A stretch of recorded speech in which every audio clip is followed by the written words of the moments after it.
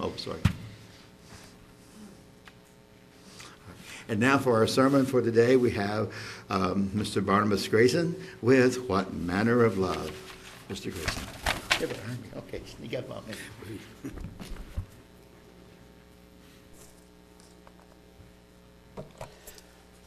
Good afternoon, everyone.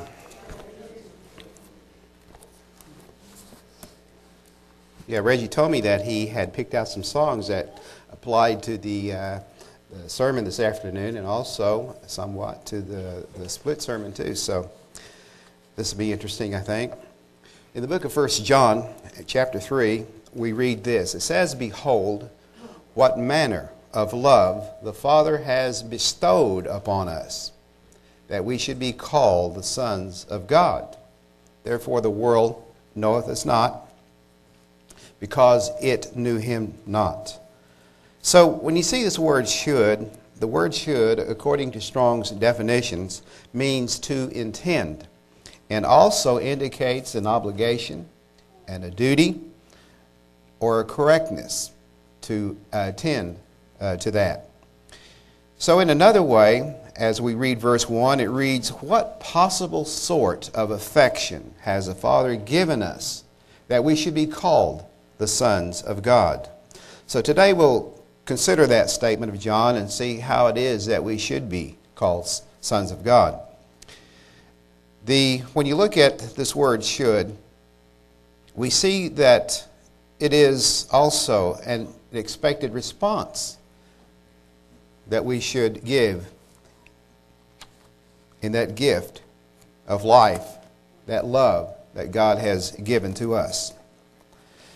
So what we read here, of course, is a personal letter from John. He was the Apostle John, who was the beloved disciple of Christ.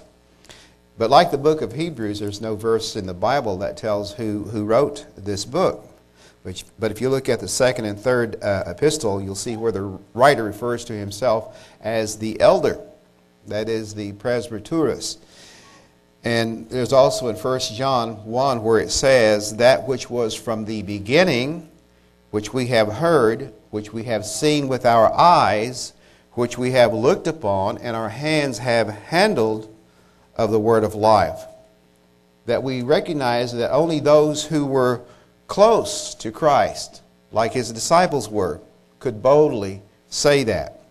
So even the style and content of the epistles of John here that we see is similar to the book of John, as in, if you remember in John chapter 1, where it says, "In the beginning was the Word, and the Word was with God, and the Word was God." So in chapter 1 of 1 John, beginning verse 1, again, "That which was from the beginning, which we have heard," the Apostle John is saying, the beloved John is saying, "which we have heard, which we have seen with our eyes, which we have looked upon, and our hands have handled of the word," or this logos of life. "For the life was manifested, and we have seen it, and bear witness, and show unto you that eternal life which was with the Father and was manifested unto us." So the readers of this epistle are receiving a message from John that they saw this life, this eternal life, and they wanted to pass on the manner of love that Christ has bestowed, that God has bestowed upon the disciples. Verse 3, "That which we have seen and heard," it says, "declare we unto you, that you also may have fellowship with us." So that's the reason, that to have fellowship with them. And truly it says our fellowship is with the Father and with His Son, Jesus Christ. When you think about fellowship, you can look around the congregation and know that we have fellowship. We have a togetherness. There's a family, an extended family. And one of the things that holds us together is the fact that we all believe in God and we believe in Jesus Christ. And we're not ashamed to say that when we're here, because we know why we are here and we know the reason we are here. So back in Matthew, you might remember also that Christ, when he was there on the cross or the stake and looking down, he gave his mother to the care of John, the beloved disciple. It says there, when Jesus saw his mother and the disciple standing by whom he loved, he said unto his mother, Woman, behold your son. And then said he to the disciple, Behold your mother. And from that hour, from that time, the disciple took her into his own home.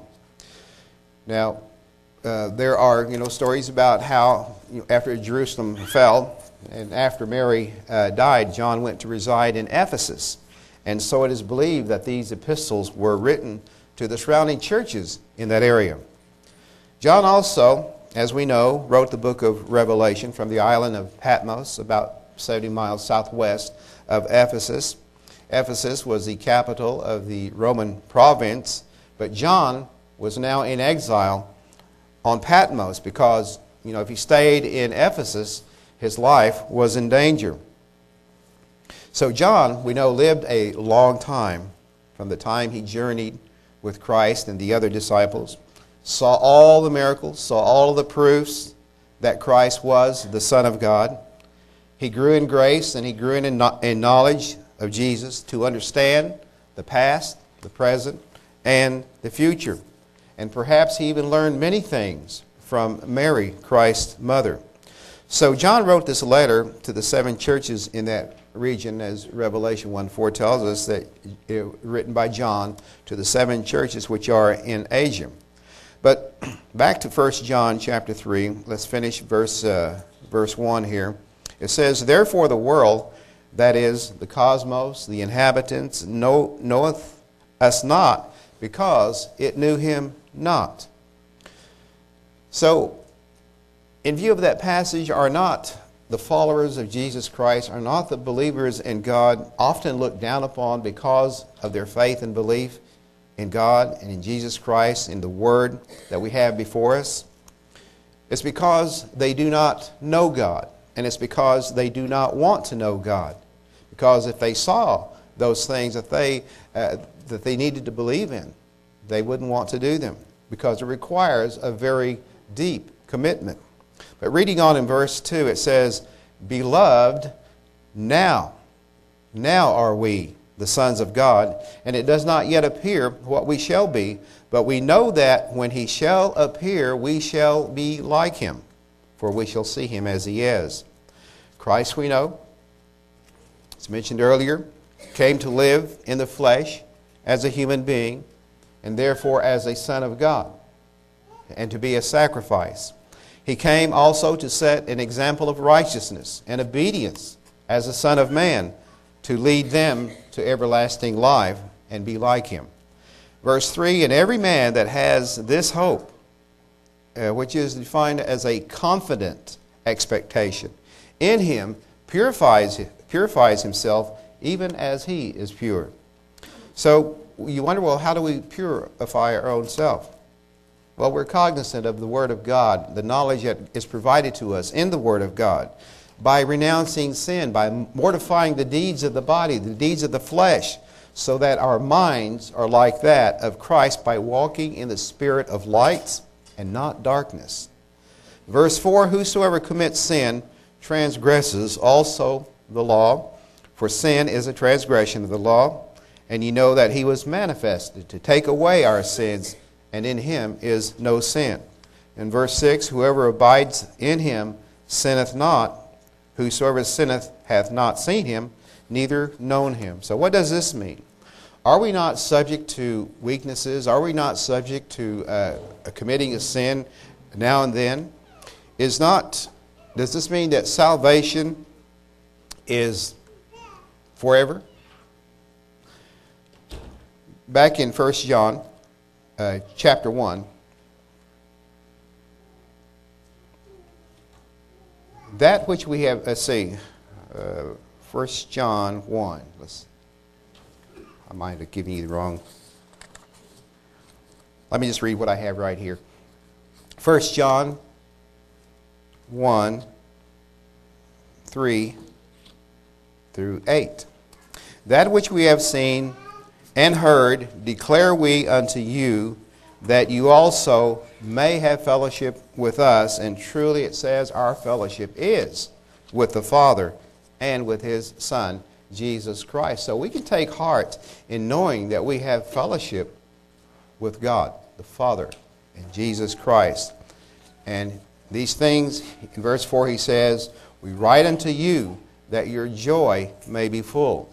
So throughout this epistle we see John emphasizing Christ as the embodiment of eternal life and love. So He is our example of light. He is our example of righteousness. In verse 5 there it says, this then is the message which we have heard of Him, and declare unto you that God is light, and in Him is no darkness at all. If you've ever, just as something you might want to do as you listen to this, if you close your eyes like you're about to fall asleep, you shut out everything that's around you, all the visible things that you're used to, the chairs, the ceiling, the lights, the fan. But then when you open your eyes, you suddenly see those things. Like walking in a dark spot or a place, even if it's close to your home, there are some places that are dark. But if you have a flashlight, you turn it on and there you have the light. And this is the way, this is what God is. He's the light. He's light. And like a light shining in darkness, we can see our way and avoid those obstacles that cause us to sin. However, in verse 6, if we say that we have fellowship with Him and walk in darkness, we lie and do not the truth. But if we walk in the light as He is in the light, we have fellowship one with another, and the blood of Jesus Christ, His Son, cleanses us from sin. So the manner of love that the Christian has is to be free from that penalty of sin, because no one is ever sinless. We've sinned in the past, and it is in our nature. And is there really anyone who is perfectly righteous? Verse 8 answers, if we say that we have no sin, we deceive ourselves, and the truth is not in us.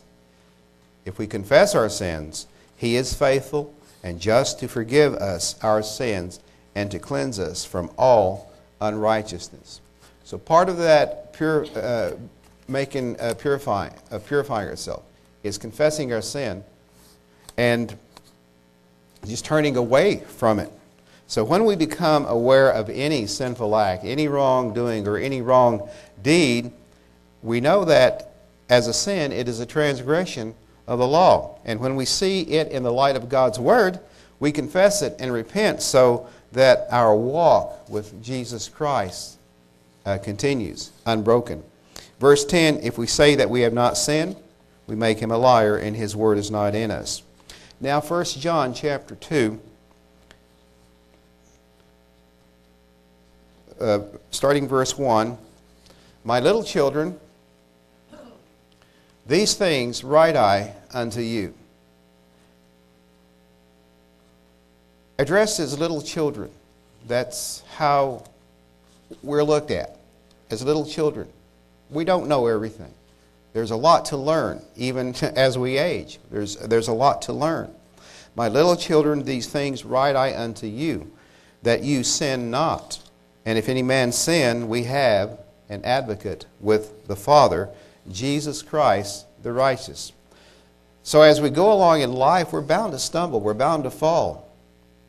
But it's then, that we have to get on our knees, confess, and repent of our sins, because we have an advocate with the Father, Jesus Christ the righteous. And He is the propitiation for our sins, and not for ours only, but also for the sins of the whole world. And we know that the whole world all around us is full of wrongdoing, is full of evil, is full of a lot of sin. But hereby we do know that we know Him. How do we know Him? If we keep His commandments, those essential things that we pay attention to in our daily life. Verse 4, He that saith, I know him, and keepeth not his commandments, is a liar, and the truth is not in him. So, when you look at hope, we know that hope is a confident feeling about the future. But yet the way sometimes people express hope, sometimes you can detect a little bit of doubt that might be tied to that word. And you can tell sometimes a little bit of uncertainty in the tone of voice when you might hear someone say, oh, I hope so. Oh, I hope so. Or, I hope not. I hope not. As though it were something that may not happen. Instead, we're to have this confident expectation, this certainty about hope, true hope coming to pass. But here the hope that we see is based on when Christ shall appear. And not if he shall appear, but when he shall appear. And then shall be like him. So, there's no if to this. It's when. That's how hope is connected to the future, is when, not if. Because when you use if, you begin to doubt. So, as verse 2 read, now are we the sons of God. Now are we the sons of God. So what would be the reason for that to be true? You know, it's people might ask, well, are you a Christian? You know, and everybody knows what a Christian is. But imagine the looks you might get if you said, well, I'm a son of God. So there's a reason for that to be true. In Romans chapter 8, verse 14, it says, for as many as are led by the Spirit of God, they are the sons of God. Now, so if you're led by the Spirit, you are the son of God. So the fact is, being led by the Spirit of God makes you a son now in this world. We know, of course, that the Holy Spirit is not a person, but the life-giving nature of God, of Jesus Christ. And we say, well, how is it given? How does it make you a son of God? Well, we know it's given upon repentance, and it's given upon baptism, and it's given upon the laying on of hands. In Acts 2:38, when those on Pentecost heard the preaching of Peter, they began to realize that they had a guilty part in the crucifixion, the execution and death of Jesus the Savior, and they cried out to the apostles after realizing that, men and brothers, what shall we do? And you can almost hear that same statement going through the crowd, men and brothers, what shall we do? So Peter said, repent, turn around, change, and be baptized, every one of you, in the name of Jesus Christ for the remission of sins, and you shall receive the gift of the Holy Spirit. So the Holy Spirit is a gift. It's that manner of love that God has bestowed upon us. Now, we also know that there were many Jews there, and Jewish proselytes from various nations who were there to observe Pentecost. And for those who were reared and brought up in the Jewish religion, believing in one God, and to hear that it meant believing in the name or the authority of Jesus Christ, that would mean quite a change. But Jesus, as we know, of course, was rejected by his own people.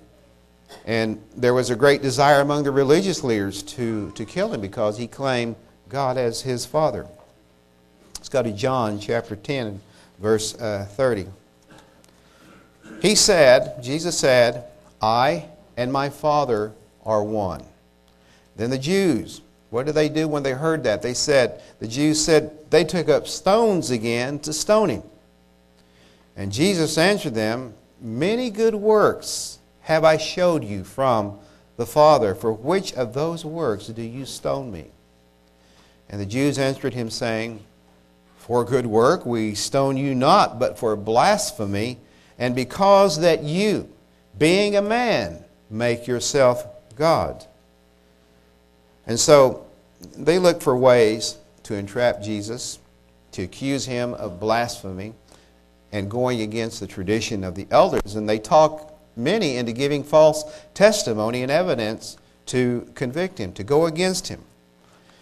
In Matthew 26, it says that among these people that they wanted to give false testimony, they found none. And many false witnesses came forward, yet found they none to convict Christ of. And at the last there came 2 false witnesses. And I'm reading over here in Matthew 26, verse 61. And one said, "This fellow said, I am able to destroy the temple of God and to build it in 3 days."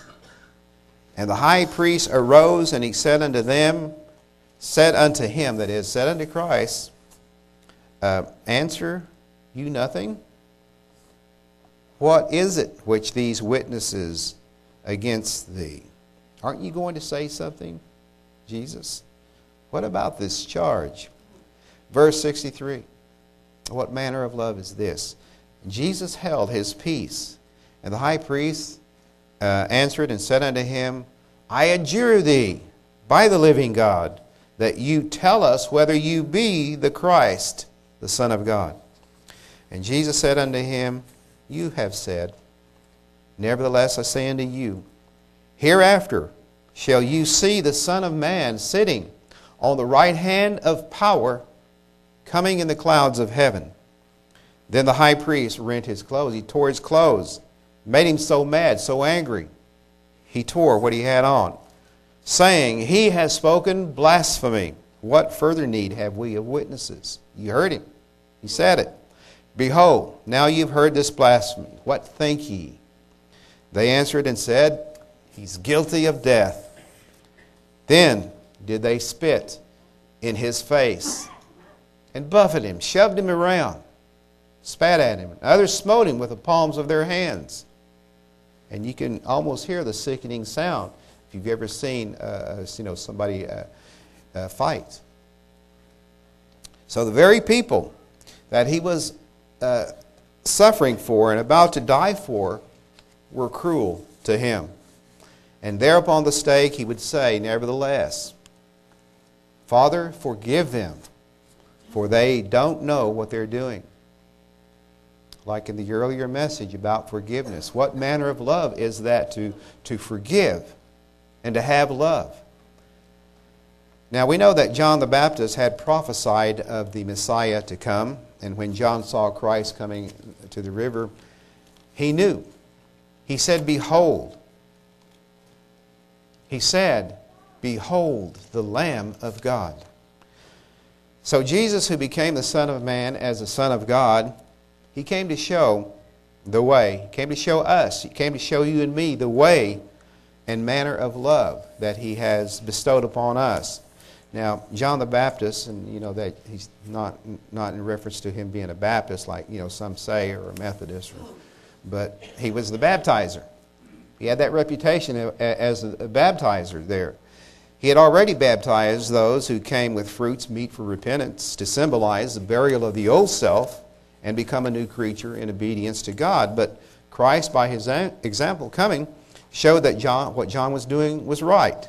And when he came from under the water, we see, after John had baptized him, the Spirit of God descended upon him like a dove.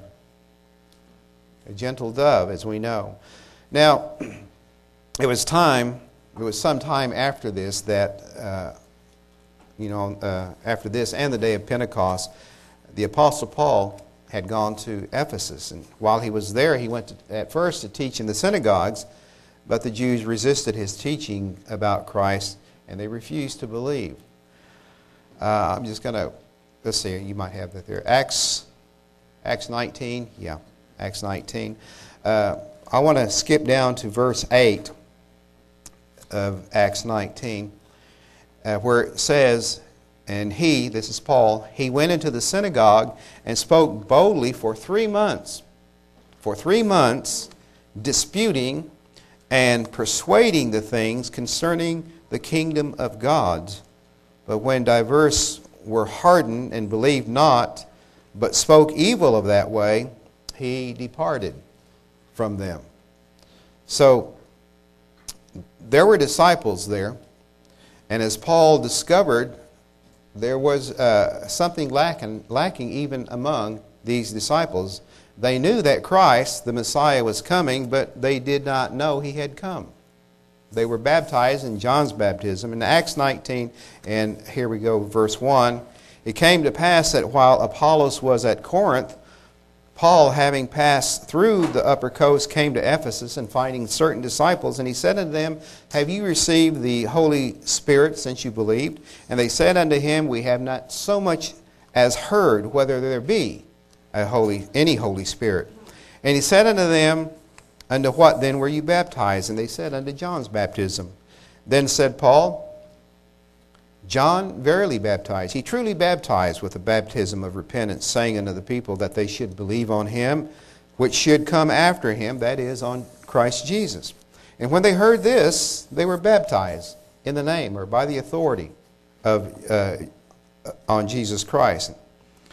And when Paul had laid his hands upon them, the Holy Spirit came unto them, and they spake with tongues and prophesied. Now, that was a supernatural event, just like it was on the day of Pentecost, and it was likely a witness to those who had come from other places, other languages, as tourists to Ephesus, because this is where Paul was then. 1 Corinthians 14:22. Now, I know that, some people believe in speaking in tongues, and there's, it's languages is what it's talking about. That's just a different subject. I remember one time where I just thought, well, I wonder what it's all about. And I had been reading some people who said, well, this is how you do it, this is how you start it. And so I just started doing some gibberish.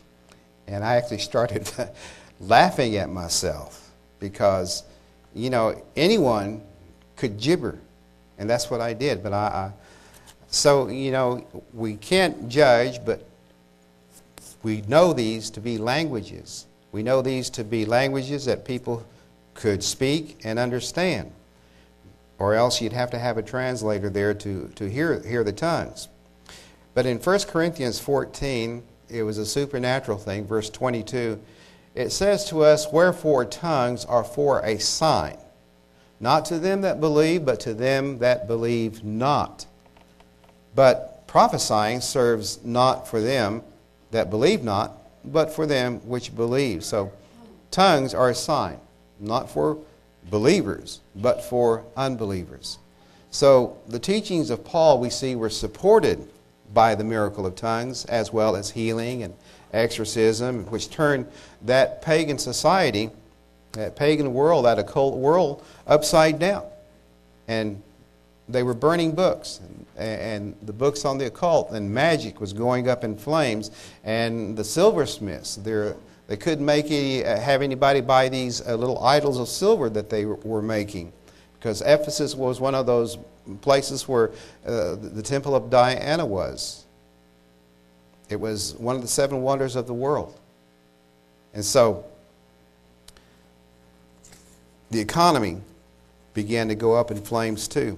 So we see repentance, we see baptism, we see the laying on of hands as conditions for receiving the Holy Spirit. Back to verse 15 of Romans 8, about the manner of love that is bestowed upon us. For you have not received, it says, the bondage again to fear, but you have received the Spirit of adoption, whereby we cry, Abba, Father. The NIV says, For you did not receive a spirit that makes you a slave again to fear, but you received the Spirit of sonship, and by him we cry, Abba, Father. So when you receive the Spirit of sonship, you have a relationship with the Father. You have a connection to the Father. So there's no reason to fear. There's no reason to be afraid, because we have sonship. And by him we cry, using 2 words here, Abba, Father. In Mark chapter 14 and verse 35 at Gethsemane, this is verse 32, he said to his disciples, "Sit ye here while I pray, while I shall pray." But he took with him Peter, James, and John, and he began to be sore amazed and to be very heavy, and said to them, "My soul is exceeding sorrowful unto death." This is how Christ felt at that time. "Wait here and watch." And he went forward a little and fell on the ground and prayed that if it were possible, the hour might pass from him. And he said in his prayer, "Abba, Father, all things are possible unto thee. Take away this cup from me. Nevertheless, not what I will, but what you will." Don't we all at one time or another have some sort of trial or test, an affliction that weakens us all over in mind and in body, making us afraid and sorrowful, and we would just like to be out from under it? "Take away this cup from me," Christ prayed. But we see the attitude of Christ, "Nevertheless, yet not what I will, but what you will." So we leave what we pray to the Father in His hands, and He will take care of it. And sometimes when you do say, "Not my will, but your will be done," and in time you see the hand of God working. Christ came as a Son of Man, and as such also the Son of God, to be led by the Spirit in obedience as a son to a father. Once again, Romans 8, verse 16. "The Spirit bears witness with our spirit that we are the children of God." As I mentioned earlier, the Holy Spirit is the character and nature of God that is put into our minds and our hearts. And deep down we know that we can sense that we have a family relationship as we respond to His Word and do His will. And as I said, we are flesh, subject to ups and downs in life. All kinds of worries, all kinds of fears, all kinds of uncertainties and doubts. A lot of things that go against us in life. But we have to remember what Jesus said. Like in Matthew where He said, "Behold the fowls of the air. They don't sow, they don't plant, they don't reap. They don't store any of their goods into their barns, yet your heavenly Father feeds them." And then He asked, "Are you not much better than they?" So why take you thought for clothes, what you're going to put on? Just consider the lilies of the field, how they grow. They toil not, neither do they spin. And yet I say unto you that even Solomon in all his glory was not arrayed like one of these. Verse 17 of Romans 8. "And if children, then heirs, heirs of God and joint heirs with Christ, if so be that we suffer with Him, that we may also be glorified together." So Christ has been there. He knows what it's like to suffer. Even His own people rejected Him, and that was suffering too. So how hurtful was that to feel rejection, maybe of your family or of a friend? But we know that Jesus said, "In this life you shall have tribulation." Then He said, "Be of good cheer, I have overcome the world." Verse 18, "For I reckon that the sufferings of this present time are not worthy to be compared with the glory which shall be revealed in us." You know, it's hard to look ahead when you're under some sort of trial or stress or tribulation or affliction. It's hard to look ahead. It's hard to look past our sufferings. But that glory is subject to our being sons or children of God now, and of having faith and hope. Verse 19, "For the earnest expectation of the creature waits for the manifestation of the sons of God." So creation is eager for that change to glory. There's always, even among people who are suffering, even among those who do commit evil deeds and sin, they hope for a better day in some way. So creation is eager for that change to glory, the manifestation of the sons of God. Verse 20, "For the creature was made subject to vanity, not willingly, but by reason of him who has subjected the same in hope. The NIV says, for the creation was subject to frustration, not by its own choice, but by the will of the one who subjected it in hope. Life, we know, can be frustrating. And all is vanity, said the preacher in Ecclesiastes.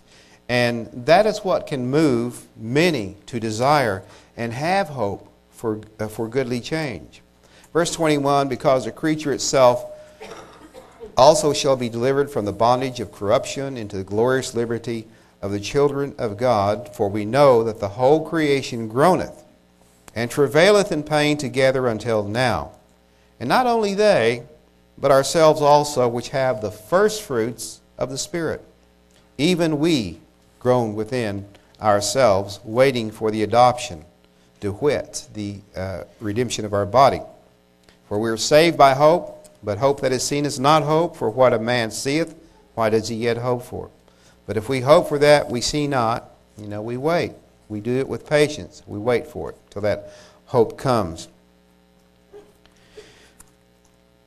In Matthew Henry's commentary, and I just want to read a couple of lines from that, he said, indeed, the whole creation seems to wait with earnest expectation for the period when the children of God shall be manifested in the glory prepared for them.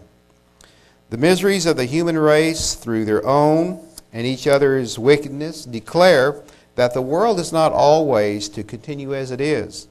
Our having received the first fruits of the Spirit quickens our desires, encourages our hopes, and raises our expectations. We know sin has been and is the guilty cause of all the suffering that exists in the creations of God.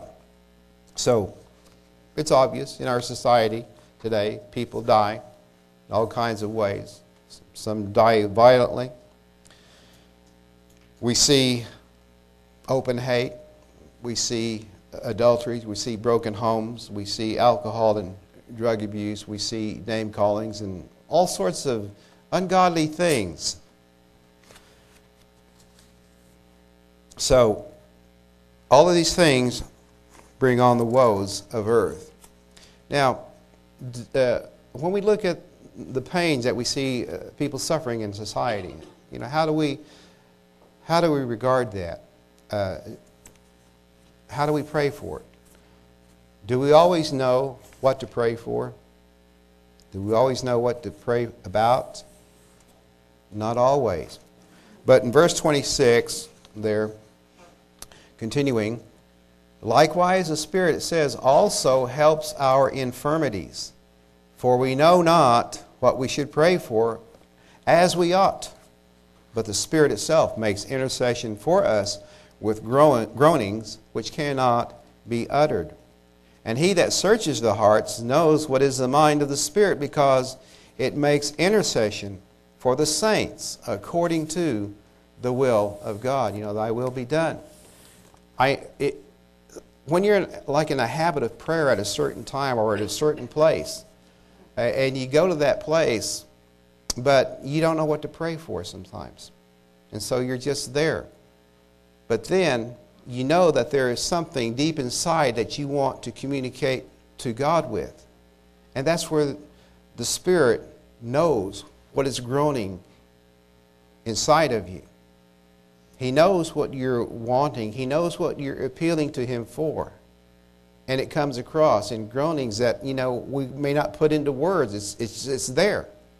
He doesn't have to hear our voice because He knows our heart. He knows what's there. Because the Holy Spirit is a power. It's a dynamo. It's life. And we know, it says, verse 28, so no matter, what problem or situation or adverse thing that goes against us, we know that all things work together for good to them that love God.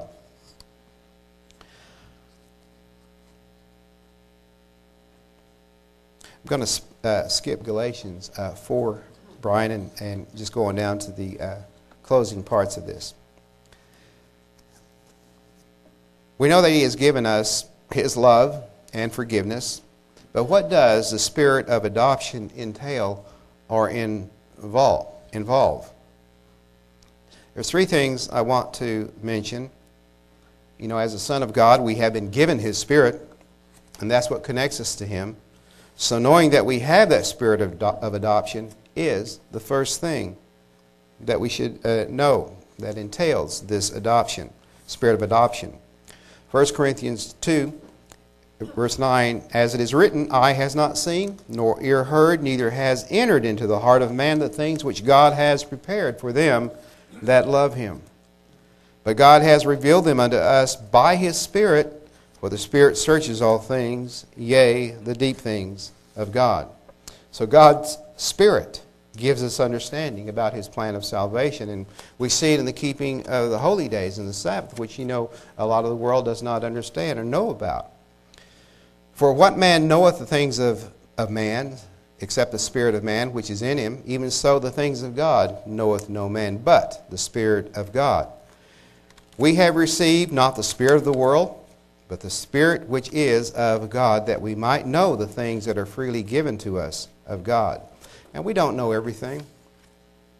As we get older, we begin to learn a lot. And sometimes even when you're young, you learn a whole lot more than what some of us older ones may know. Verse 14, but the natural man receives not the things of the Spirit of God, for they are foolishness unto him. Neither can he know them, because they are spiritually discerned. So, the natural man, he just tends to go his own way. He walks in the ways of his flesh, his own fleshly desires, doing their own thing. They're not willing to quit doing them. But walking in the Spirit is just foolishness to them. Verse 15, but he that is spiritual judges all things, yet he himself is judged of no man. Sons of God are spiritual people. We're spiritual people. We've been given things that pertain to God so that we are able to discern between right and wrong in the light of God's Word. And it's God who judges them. Verse 16, for who has known the mind of the Lord, that He may instruct him, but we have the mind of Christ. That's how we are now the sons of God, by doing His will, walking in His Spirit, so that when the time comes, we will be like Him. John talked a lot about love. And verse 18 of 1 John 3, he says, my little children, let us not love in word, neither in tongue, but in deed and in truth. By our action and by the truthfulness of our action and our deeds. So he learned about love. He learned about all the virtues that come with it, like patience and kindness, hope. Hopes all things, endures all things, like what you read in 1 Corinthians 13. So to be a son of God is to walk in love. And verse 19, hereby we know that we are of the truth, and shall assure our hearts before Him. I'm going to drop on down to the third thing here. We need the second thing, I may not have mentioned it, but the second thing is to walk in confidence before God. The third thing is to look to the Son of God, our Savior. In Hebrews 2, unto the angels has He not put in subjection the world to come, whereof we speak. But one in a certain place testified, saying, what is man that you are mindful of him, or the Son of man that you visit him? You have put all things in subjection under His feet. For in that He put all in subjection under Him, He left nothing that is not put under Him. But now we see not yet all things put under Him. But we see Jesus, made a little lower than the angels for the suffering of death, crowned with glory and honor, that He by the grace of God should taste death for every man.